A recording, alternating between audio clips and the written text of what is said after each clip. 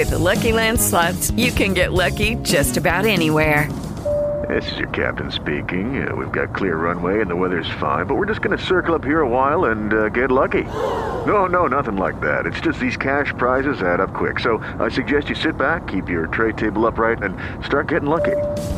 Play for free at LuckyLandSlots.com. Are you feeling lucky? No purchase necessary. Void where prohibited by law. 18 plus terms and conditions apply. See website for details. You know, it's funny because the last two times these teams faced each other, Niners embarrassed them. I know, they're missing a lot of O-linemen, though. Missing everyone. I know, dude. I'm so excited for the practice squad players. Yeah, I'm sure, because you know them all from college.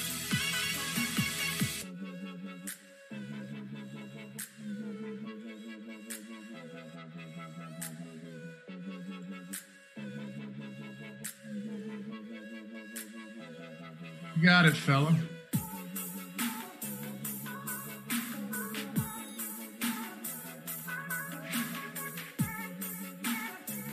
What's going on, everybody? Welcome to the Awesemo.com NFL Strategy Show, Showdown edition on this wonderful Thursday, November 5th. I'm Dave Loughran. With me, as always, every Monday, every Thursday, this is where you got to be, 10 Eastern time every morning, because we're making it happen. Myself and Matt Gajeski taking a look at maybe the most heinous game we've seen all season, or at least the toughest to dissect. Because Matt, correct me if I'm wrong. We've had a couple of ugly games thus far. New York Jets, Denver Broncos being one of them, but they all turn out to be relatively fun. So I'm actually looking forward to this disgusting mess of an NFL football game. I think this one sets up to be very fun. We have a lot of practice squad level players, some former college superstars. You never heard that together. This is going to be really fun. Just a slew of practice squad players. Oh man, it's going to be exciting. There's a lot of fun dudes on the slate. And I think one thing that can't go overlooked is the roster construction from just a DFS standpoint. It's going to be really fun too. You can basically play whoever you want with some of the value we have. So it's going to lead to some really interesting builds and I think some fun ways to approach this slate and get contrarian. Cody Sheridan says, going to be a great day. No cap, Laffy. Yeah, you know what? We got to mix things up. Maybe it'll bring us some good luck, Matt. Maybe some good stuff's going to happen. You went without a hat yesterday, too. I went hatless on the Sunday deeper dive. You know what? Take that hat off. Take that hat off. There you go. Let's make it happen. A hatless show. We've got so much to get into, though, and about 40 or so minutes to do it. Matt, I guess we can kick it off. We can start off by saying, well, we're happy to have you guys with us. I almost forgot to say that. Always try and get that in. We love doing this every morning. Love having you guys join us. Make it part of your routine. If you haven't subscribed to the channel yet, help us get to 50,000. It's good for both of us. We'll show up more in the recommended feed. You'll always know when we have new videos dropping. And it'll help us expand our reach and continue to be able to do free content and get it to more people. So if you like the show, if you like what we do here, really, if you don't subscribe. But if you do enjoy and appreciate what we do here, hit that subscribe button and hit that thumbs up button. It helps us greatly. So the spread on this game is 5.5 points. Was 5.5 points. It opened at 3.5, went to 5.5. Now we're sitting at 7.5, Matt. The total opened at 52. It's down to 48. When I saw 5, I hit it pretty hard because while Kyle Shanahan is very good at trying to improvise and draw up quality offensive plays on short passing throws, end arounds, making it so he doesn't put too much emphasis on his quarterback's arm, it still seems like this could be an extreme uphill battle for a San Francisco 49ers team that has been decimated by injuries and COVID-19 and pretty much anything bad that could happen to a football team. I mean, where do we want to start? Do we want to start with the skill players? Do we want to start with the offensive line, the quarterback, the defense? So I think this is where we'll start. Just get your general, let's zoom out. We'll take a 30,000 foot view on this real quick. Just your general opinion, your diagnosis on how you think this game goes, because we're throughout the show, we're going to hit on a number of different ways that it could play out, right? You always talk about it with both of you. You got to tell a story with Showdown slates. If you told a story about the Bucks beating the shit out of the Giants last week, well, wrong story. And I certainly got that one wrong. But we're going to hit on a bunch. But what do you think the most likely outcome is here? And who do you like to cover this game? And do you like the total, or do you like it to go under? Man, I'm the luckiest fish in the world because I liked Green Bay right when it opened, and I took it at 3.5. Oh, man, even better. Yeah, so that was just pure luck. But I liked Green Bay when they were we had San Francisco presumably at full strength. We get the Kittle, the Garoppolo news, and then the COVID situation. Now they're over 7-point touchdown favorites. I still like them by the spread with that. I mean, as we'll get to, they're essentially playing a practice squad team. Yeah, they are. It's sad. So let's do this then. You talked about starting off with skill players, or we're gonna dissect all of that. So why don't you give us, and everyone that's just jumping into the room, jumping into the show, why don't you give us the rundown on non-skill players? Not talking about quarterbacks either. Non-skill players, linemen, defensive players that you think are going to place a big emphasis on how this game shakes out. We'll start with Green Bay, if there's anybody here on either side. So we'll start with Green Bay's offense, whether it be the line, and then and San Francisco's defense. Once we get to the Niners skill players, we'll talk about their offense and, of course, the Green Bay defense. Go ahead. Yeah, for non-skill players, I don't think there's too much on Green Bay's offense. David Bakhtiari and Rick Wagner on the offensive line are both questionable. They've been practicing on a limited basis. It's kind of been what they've been doing all year. They should go. On defense, Green Bay is even weaker than normal. They're already a defense that we want to exploit on a weekly basis. They're down their number 2 corner, Kevin King, and Kamal Martin's on the COVID list. He's only played a couple games for them, but he's their best linebacker. They already put Christian Kirksey on injured reserve, so they were counting on Kamal Martin a lot, and that just helps the run game for San Francisco. All right, so the Green Bay Packers run game is one spot that I think we need to start with. Then we'll break down the wide receivers and the quarterback position. But as far as Green Bay goes in the backfield, you're looking at some serious question marks here. Jamal Williams is out because of close contact with a player who has COVID-19. Also a running back in A.J. Dillon. They are both sidelined. That leaves us with a questionable Aaron Jones, who is a legitimate, based on Matt LaFleur's statements earlier, a legitimate game time decision. And then Tyler Irving, which is, he's gotten some work this season. He's definitely run some routes and been a little bit more involved than you would think, but I don't know how much opportunity he's going to get on the ground. And then a big-bodied running back in Dexter Williams, who they lifted from the practice squad, Matt.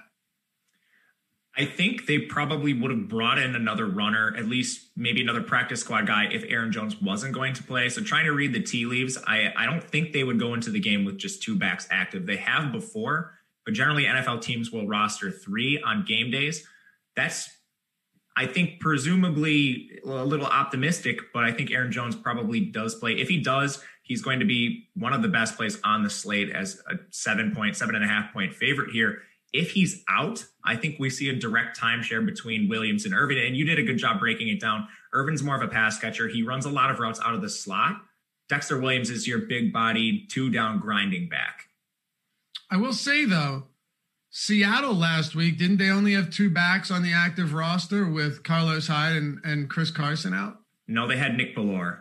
They did. Okay, so they did actually bring a 3rd back up. Okay. Yeah, he's kind of a fullback type guy, but they used him as a pure runner. Because I don't know. I guess I can appreciate your optimism. I'm just not as convinced that Aaron Jones plays on this short week. I'm not convinced either. Okay, so let's do this then. If he does play, we'll play the what if game. We'll go by scenarios here.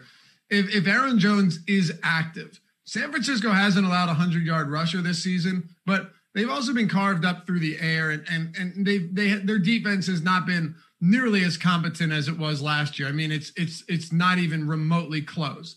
And a lot of that is the result of injuries, Bosa, Sherman, and more. They've allowed a couple 100-yard games on the ground, but no 100-yard rushers. And in the passing game, that's where they've been carved up quite a bit, particularly as far as passing touchdowns go. But if Aaron Jones is active, knowing that Green Bay is already limited on receivers, competent ones, and I don't know what the case with Allen Lazard is either. Do you like Aaron Jones a lot here as the third highest priced player behind only Davante Adams and Aaron Rodgers? Yeah, I like him a ton. And it's not just because the Packers are 7-point favorites. I know the matchup is not great for him on the ground, but Aaron Jones, he's a phenomenal pass catcher. So even if, say, he can't get anything going on the ground, he's seen at least 3 targets in every game this year, upwards of 7, 8 targets in some spots. They'll use him as a receiver too, which just helps his floor. And on this type of slate, I think he's a fantastic play, if active. Yeah, I think so too. I can only imagine that he's going to be used excessively as a pass catching back as well, because Aaron Jones has been used in that capacity before, a lot. And Jamal Williams in the 2 games that he started had 11 total targets.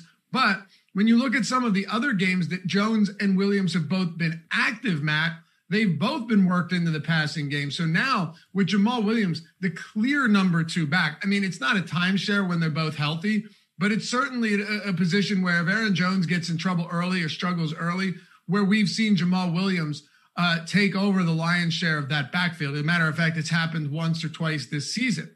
But knowing that Aaron Jones has been targeted in 5 games, 28 times, that's almost 6 targets per game.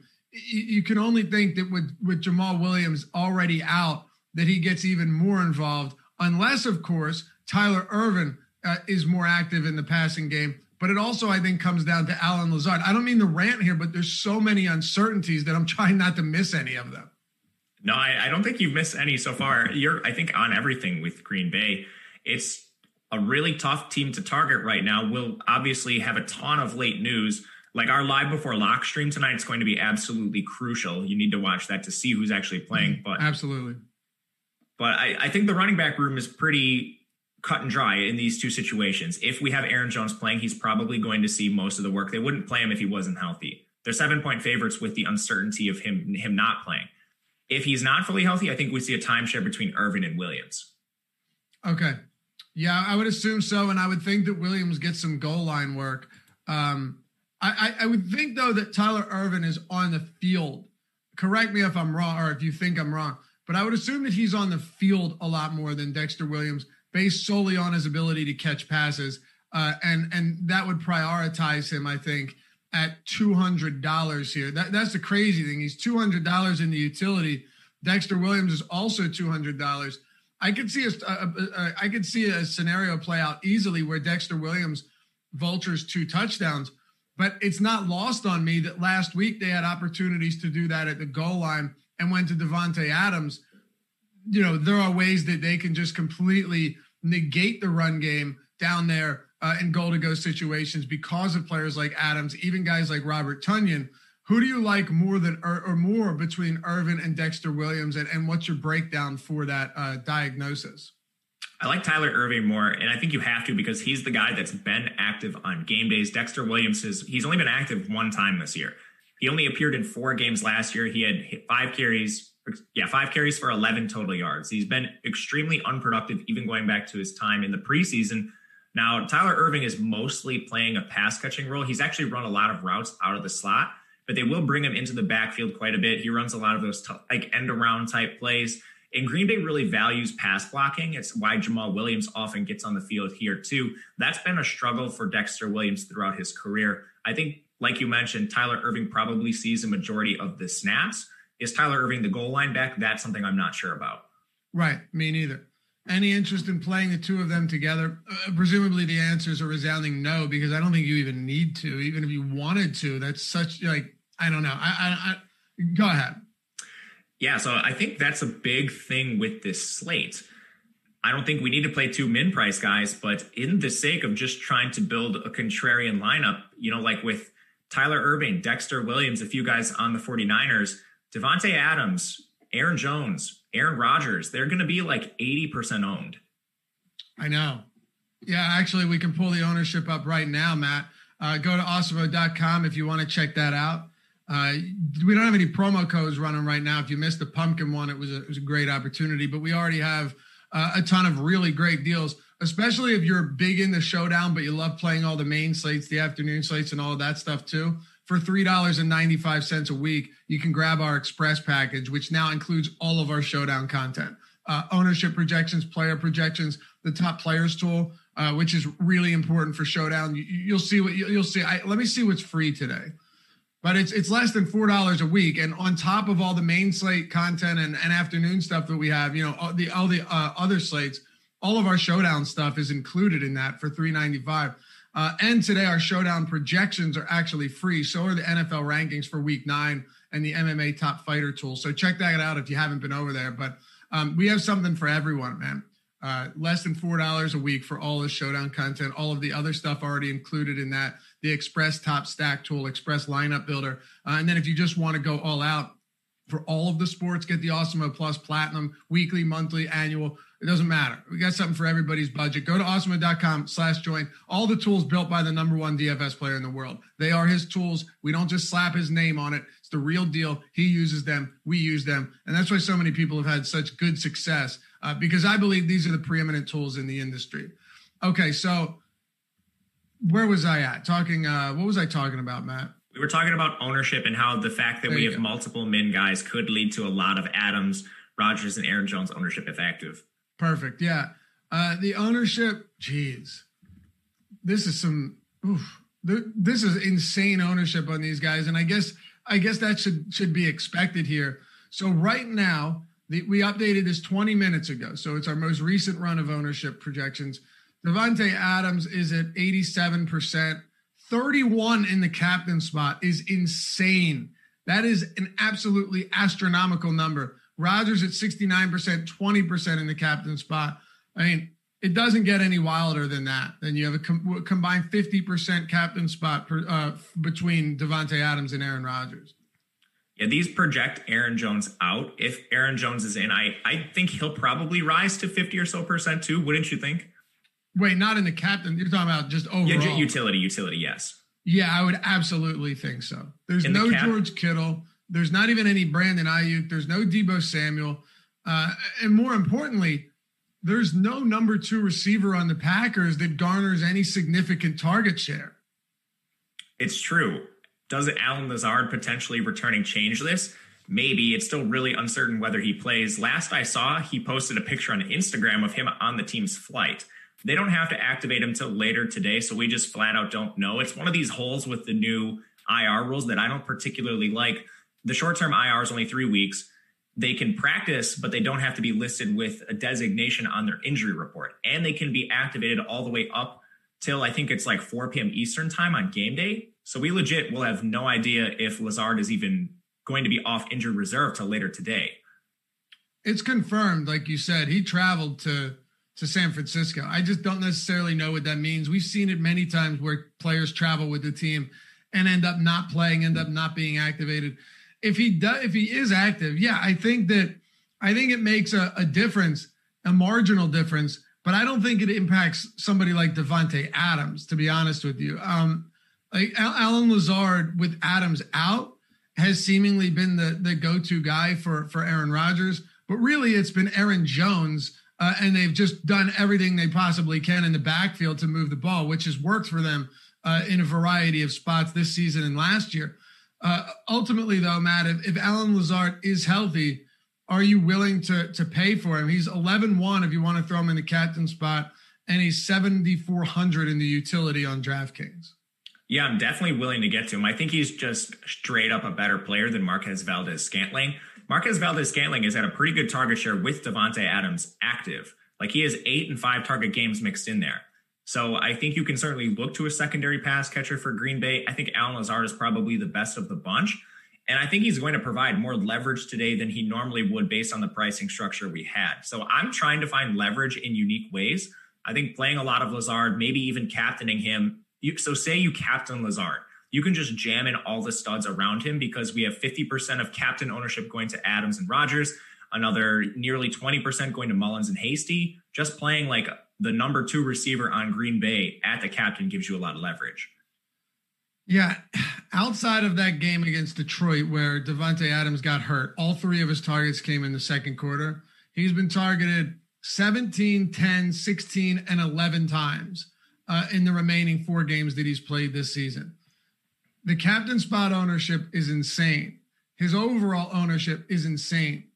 Is that going to get you away from him in the captain spot? Do you not care? Because there's no doubt about it. With 100% certainty, I can say Davante Adams in some form or fashion will decide the direction of this slate, because I don't envision there being a spot where it's like you don't have him and, it doesn't really matter, or you do have him and it doesn't really matter. I think it's either you don't have him and it helps you immensely, or it kills you, and vice versa. That's at least how I feel based on what we've seen from him this season. I think you absolutely need him. And this is my personal take. There's always merit to fading guys like this. I just don't know, like, the opportunity cost today. Who are you playing instead? Right. There's just no one on the slate with his opportunity. So I think you eat it. You play him at utility, maybe you get a different captain, could be a way to do this. Or you just play him at captain and you find a way to get Contrain around him. There's a lot of players, especially on the 49ers, that will get to near the minimum price, not carrying a lot of ownership just because they're relatively unknown. And we know where ownership is going to be. It's going to be on these big time Packers. Dude, it's so nuts because normally if you're trying to roster Aaron Rodgers and Davante Adams, it's going to be very difficult. Like, you can do it maybe, but you have to throw a defense in there. You'll have to throw a kicker or something in there. You have to go super cheap with someone you're not really fond of.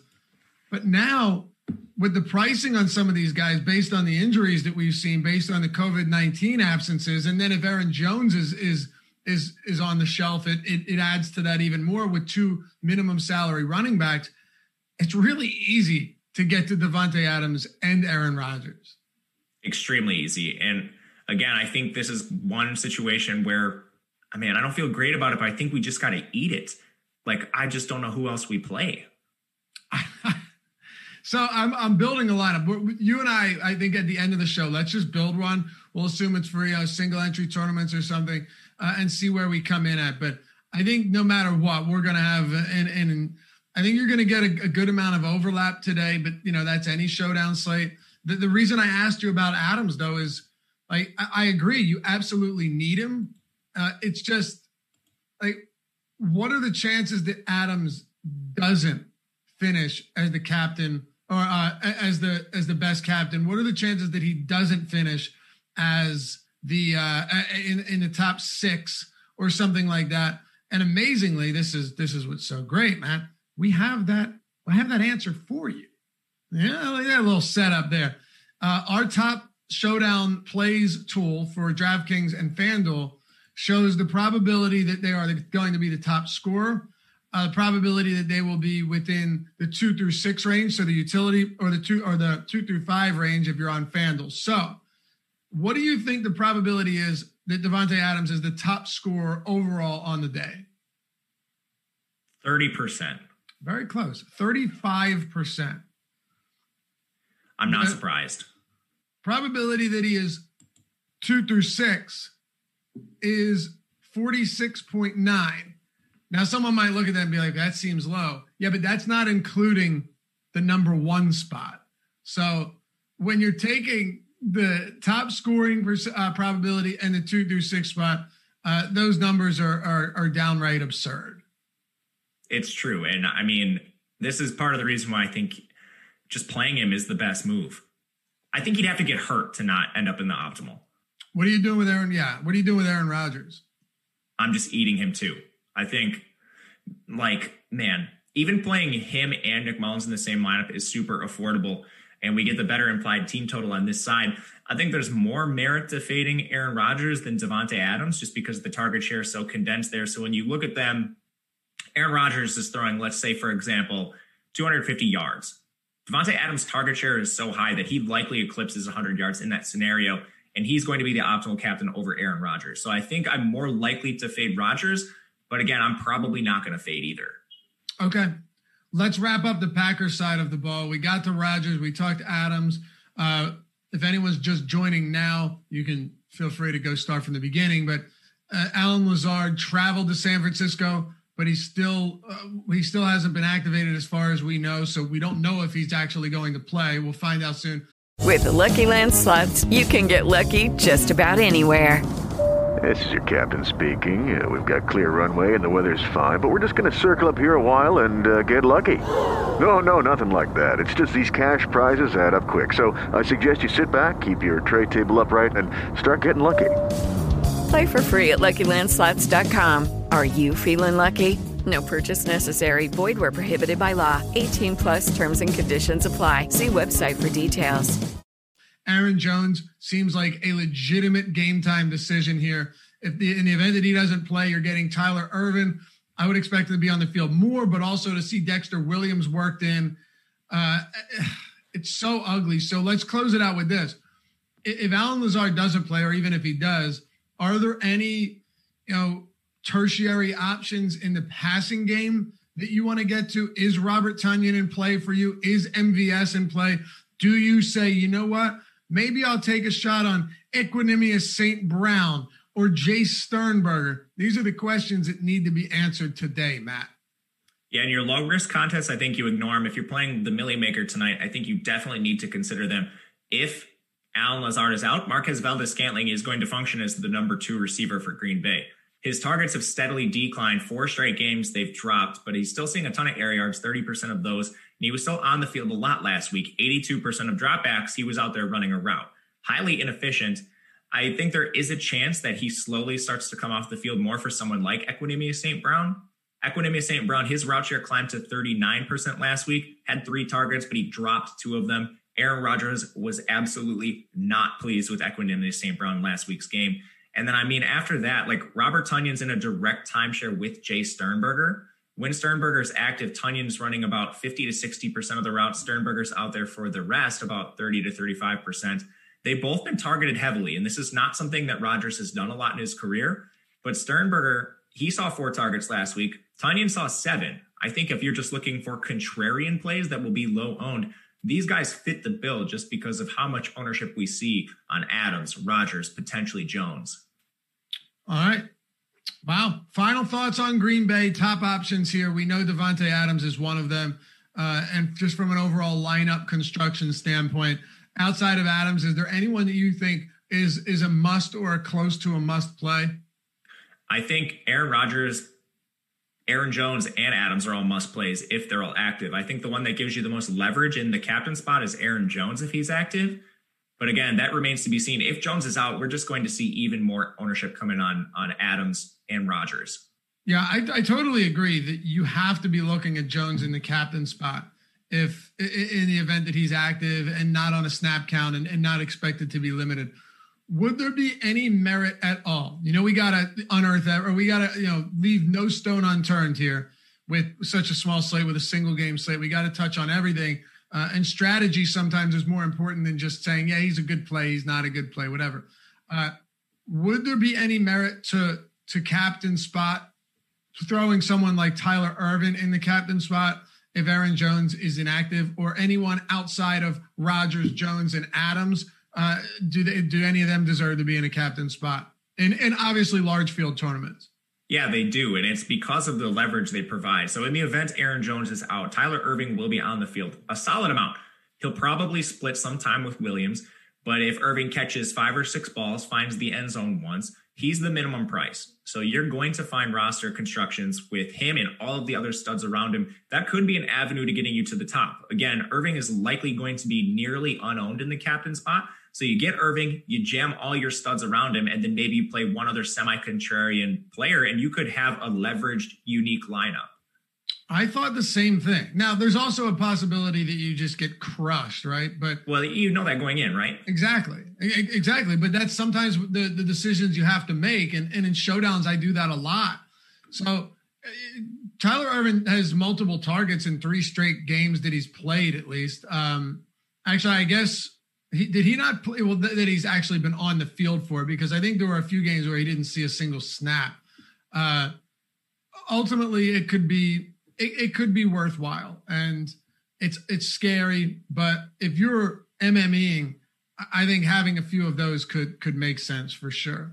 Equinemius St. Brown too was somebody that could have endeared himself to Aaron Rodgers last week, and found a way to not do that. Dropped a couple passes that would have been really big. And I don't know.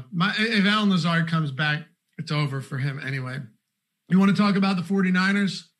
Let's do it, man. Let's talk about the 49ers. We got a lot to get into here. Hit that thumbs up if you haven't done so yet, guys, and subscribe to the channel. Help us grow the channel. If you like this channel, if you like the shows, subscribe, show some love, and you'll always know when our new shows are coming up. So San Francisco 49ers at home opened at 3.5-point dogs. They're now 7.5-point dogs, 7 points, depending on where you're looking at. The total dropped from 52 to 48. They are down George Kittle, Brandon Ayuk, Jimmy Garoppolo, Raheem Mostert on the IR, Deebo Samuel, Jeff Wilson, Kendrick Bourne. Is Jordan Reed back yet? He's in the same situation as Lazard. Okay, so Jordan Reed might not be back either. I mean, unbelievable. Even if I'll even take it further. You look at some of these cheap guys too that are sidelined. Richie James, like they don't have anybody, which leads me to the first question, Matt. What the hell are you doing with the pass catching, the wide receiver core, the tight end position for the San Francisco 49ers? Please take as much time as you need. Well, we have the wide receiver one, so the de facto wide receiver one. Trent Taylor is $400. So He is another one of these min price guys that he's going to see significant opportunity for sure, without a doubt. We have questions about Tyler Ervin and Dexter Williams. We do not with Trent Taylor. He's only played 164 snaps this year. 119 of them have come in the slot. He's seen 16 targets, 9 receptions, 77 yards. That is the most out of any pass catcher on the 49ers that we know for a fact is going to play. If Jordan Reed is active, he will have eclipsed Trent Taylor. But we still know Trent Taylor is going to be essentially on the field for 100% of the routes, running a lot of them in the slot. And he's nearly the minimum. I think he's the avenue that opens up all this ownership for Devontae Adams, Aaron Jones, Aaron Rodgers. And I think he's the preferred play down there. With that said, we have a bunch of other receivers near the min price too that could see some opportunity. I think the wide receiver too, if active, is Richie James, dealing with an injury of his own. He's appeared in 3 games for San Francisco this year, primarily playing on the boundary, but he's usually just a special teams guy. So he's only played in the event of previous injuries. Only 11 routes for Richie James this year. I mean, he's if you want to go back to college production, he was a dominant player at Middle Tennessee State, had 2 1,000-yard seasons before injury ended his junior season, but an athletic kid, ran a 4.48 40-yard dash. I mean, you could look to him. If Richie James is out and we have Trent Taylor as the wide receiver 1, I'm pretty sure River Craycraft is going to be the wide receiver 2. That's what I'm seeing too. Trent Taylor should at least be able to avoid Jair Alexander, right? I think Alexander's played like 10, 11 snaps in the slot this year. That's pretty beneficial because one thing we've seen, and by the way, you want a crazy, not even a statistic, but just a crazy tidbit here. The 49ers will not have a single pass catcher on the field tonight that they did in either game, either big win against Green Bay last year, Matt. Not one. So it's so crazy. I don't even think McKinnon was healthy in those games. So it's outrageous the amount of turmoil this team has gone through and is still somehow sitting at 4-4. But I digress. With Taylor, do you like the fact that Green Bay has been beat up in the middle of the field this year, knowing that Alexander has really just locked down quality wide receivers? He hasn't faced a ton of elite number ones, but in all of the opportunities he's had to prove that he's one of the best, he has done so. It does feel like the middle of the field is one spot they've been beaten up. You can look at Rob Gronkowski and a number of other examples going back to even Randall Cobb, who had 9 for 90, and a few others that I can't think of. As Trent Taylor being the de facto number 1 seems absurd, but you might get a game from him where he has like 7 for 65. I don't know if I expect him to break off any like long chunk receptions. Hopefully he can operate after the catch a little bit, but it is really beneficial that he's someone that operates mainly in the middle of the field.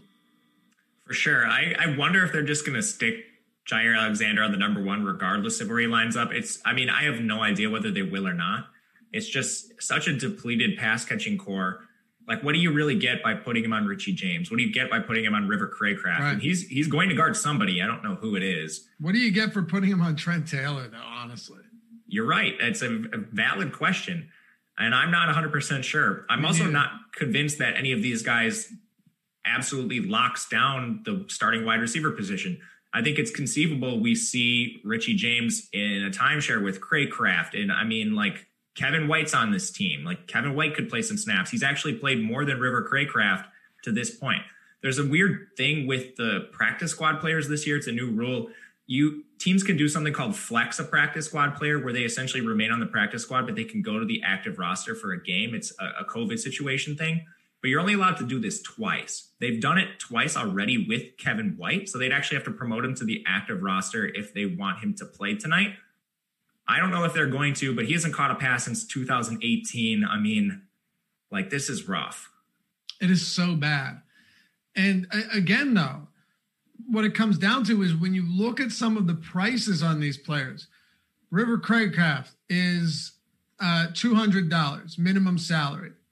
Trent Taylor is minimum salary. So the number 1 and number 2 receivers on the 49ers are at or right around minimum salary. Kevin White, minimum salary. Richie James, also $200 minimum salary. I've never seen this before in a Showdown slate. I don't think I have either. So one thing I want to get your take on, San Francisco doesn't run a lot of 11 personnel anyway. They're one of the, lightest 11 personnel teams in the NFL, and it's because they have Kyle Juszczyk. Kyle Juszczyk's on the field a lot. He doesn't really touch the ball much himself, but they run a lot of this 21 personnel, which is a 2 running back, 1 tight end, 2 wide receiver set. I think some of these guys we probably don't even need to consider, outside of maybe Craycraft, looking at Kevin White. Chris Fink's another player who's not even in the player pool, but he could be active tonight.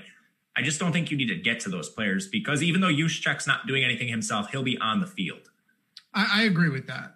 So of the pass catchers, who do you like most? And how many of them do you think is appropriate to get into lineups? Do you really need to start?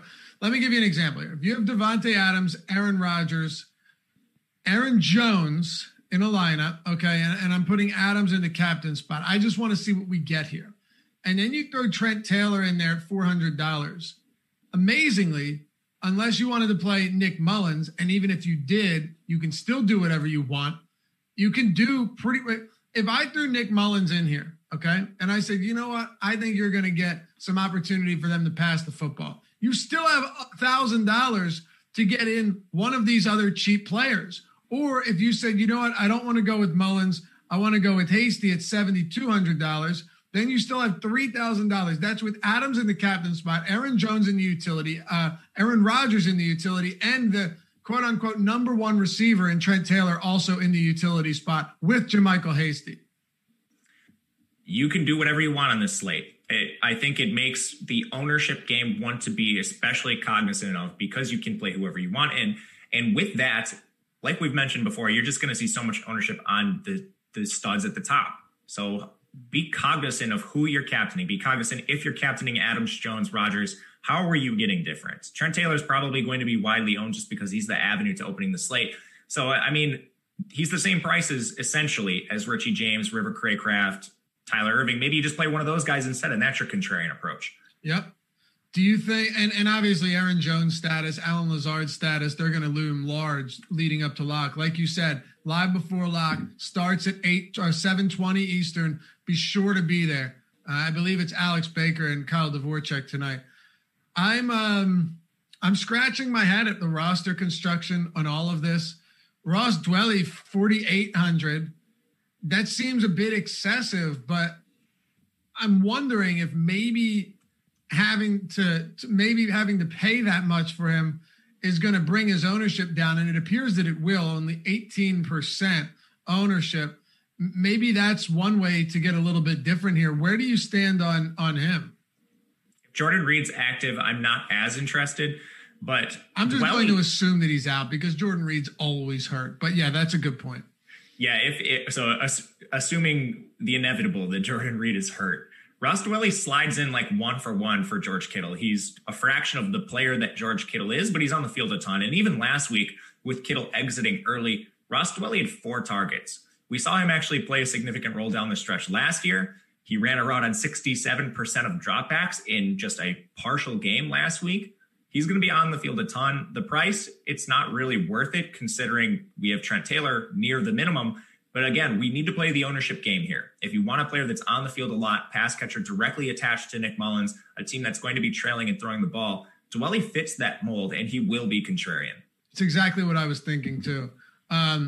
Moreover, he had 2 of those targets inside the 20, one of them inside the 10 that went for a score. So not afraid to look to him in the end zone. Your thoughts on Nick Mullins? Nick Mullins hasn't actually been bad in spot duty. So we have just a small sample with Mullins, but I went and looked at his career stats. 65.9 completion percentage. That's the exact same completion percentage that Aaron Rodgers has this year. 8.4 yards per attempt. That's extremely good. It's in a very small sample, just 372 passes.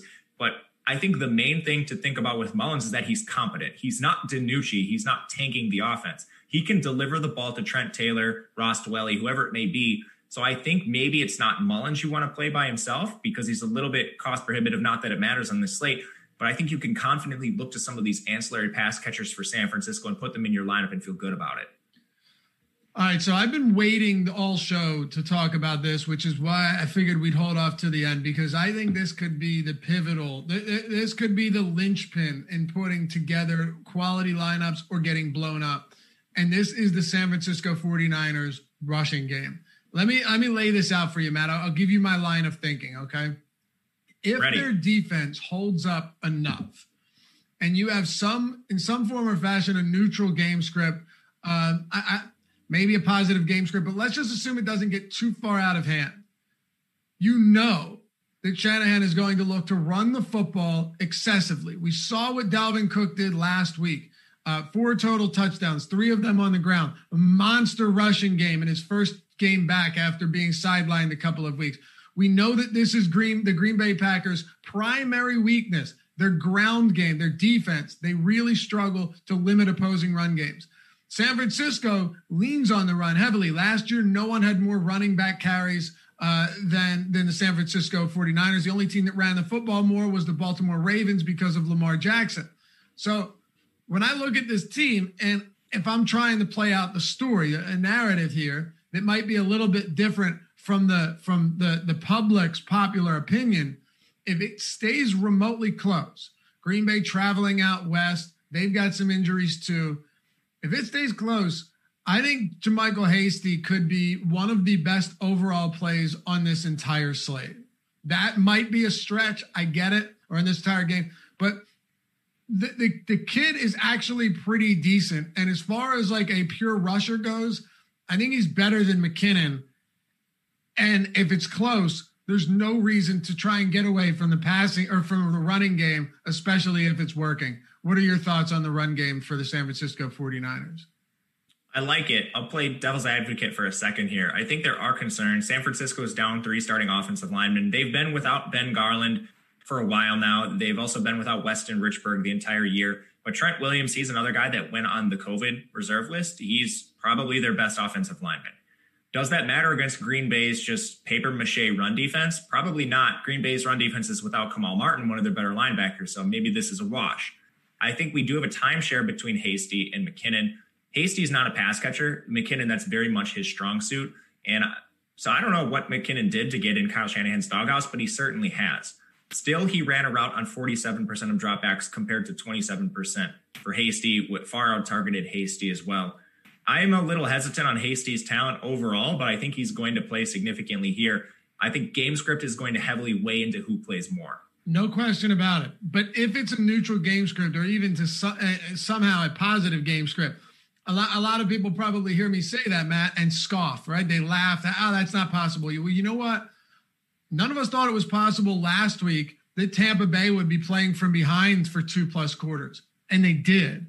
And Wayne Gallman ended up actually being serviceable. So these things happen. It's the NFL football, or it's the National Football League. The level of parity is through the roof. Crazy things happen.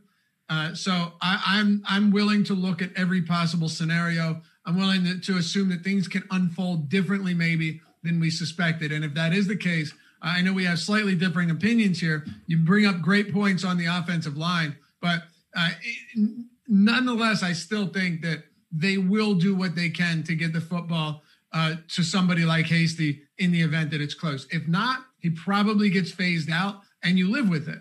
But if so, you might see a very heavy volume game from him. Close the game out for us, Matt. What else do you have for the San Francisco 49ers that we haven't touched on yet? One last thing with Hasty. He hasn't been a pass catcher to this point. I don't think it's something that he can't do. So he was a very mediocre college runner, and actually his strength when he was at Baylor was catching the ball, which is really interesting to see him play the exact opposite role in the NFL. The guy had 3 straight years of at least 25 receptions, and he was in a 3-way timeshare, so he very much profiled as that third down back at Baylor. McKinnon, for whatever reason, just has not impressed Kyle Shanahan, so I don't think it's out of the realm of possibility for Hasty to start assuming some of that work. Again, very small sample with Hasty to this point in his career. He's a practice squad player, so maybe he can handle more of the work there. As far as the rest of the 49ers, I think it's all going to depend on what you do with these min-price receivers. Like, do you get away from Trent Taylor in the event to be a little different and play like Craycraft or Richie James or someone else on this roster? It's just a tough situation, and I think ownership is the most pivotal thing to consider. Okay. And for anyone saying there's no chance this game isn't a blowout, obviously most of us assume that it will be a blowout, but the Tampa Bay Bucks were double-digit favorites, Matt, against the Giants. And that game, they played from behind for more than half. The Philadelphia Eagles were 10.5-point favorites against the Cowboys. And while they ended up covering, they were also playing from behind for a large stretch of that game, what was a neutral game script throughout almost the entirety of it until the sack fumble return for a touchdown late in the game. So these are the last 2 primetime games that you and I have talked about where the teams were double-digit favorites and ended up playing either from behind or in a neutral game script for the large majority of those games. Dude, the Giants had a chance to tie that game on the final play that looked like a pass interference. Both of those games were very, very close. They were ugly games, but they were close. And both of those teams that ultimately won were huge favorites, but did not look like it on the football field. That's the only point I'm making here. Yeah. Showdown, anything can literally happen. So many bounces. I think like the Millie Maker going into the last play of the game last week, I can't remember what he dropped to, but I think he went down to like $400 in the last play. Like, these little impact plays matter so much. All right. Cairo, you guys are the same people. I don't know. You are the same people who took Dalvin Cook at 10% last week. I ain't trusting y'all on running backs. I would think that would mean you should trust us on running backs, but I guess not. We both played a lot of Dalvin Cook. I know. We talked about him all week. Okay. I actually don't know what that means, but that's all right. Hey, if you haven't checked out our matchup show, it's coming up next. It's awesome. Matt Savoca and myself going game by game for week 9, all 11 of them, breaking each one down one by one. It's a marathon show. It's a lot of fun, but there's no better show to get you prepped for the week 9 slate. Coming up at 11 Eastern, 12 minutes from now. And then, Matt, you and Kyle Dvorak have the FanDuel strategy show coming up, which is extremely helpful to people that are looking to get their FanDuel lineups in. What time are you guys going live? 2 p.m. Eastern time, FanDuel-centric show. Okay. And to close this one out, 7:20, Alex Baker, Kyle Dvorak. It's the NFL Showdown live before lock show. Appreciate you guys hanging out with us every single day. It's always a lot of fun. We got a lot more coming up throughout the day. Subscribe if you haven't done so yet. Hit that thumbs up, and good luck tonight. Matt and I will see you back here Monday morning for the NFL Strategy Show. Very special guest, so be sure to tune in.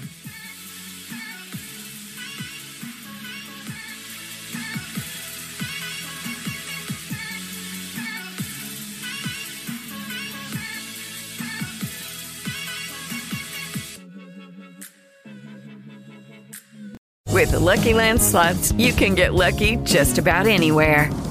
This is your captain speaking. We've got clear runway and the weather's fine, but we're just going to circle up here a while and get lucky. No, nothing like that. It's just these cash prizes add up quick. So I suggest you sit back, keep your tray table upright, and start getting lucky.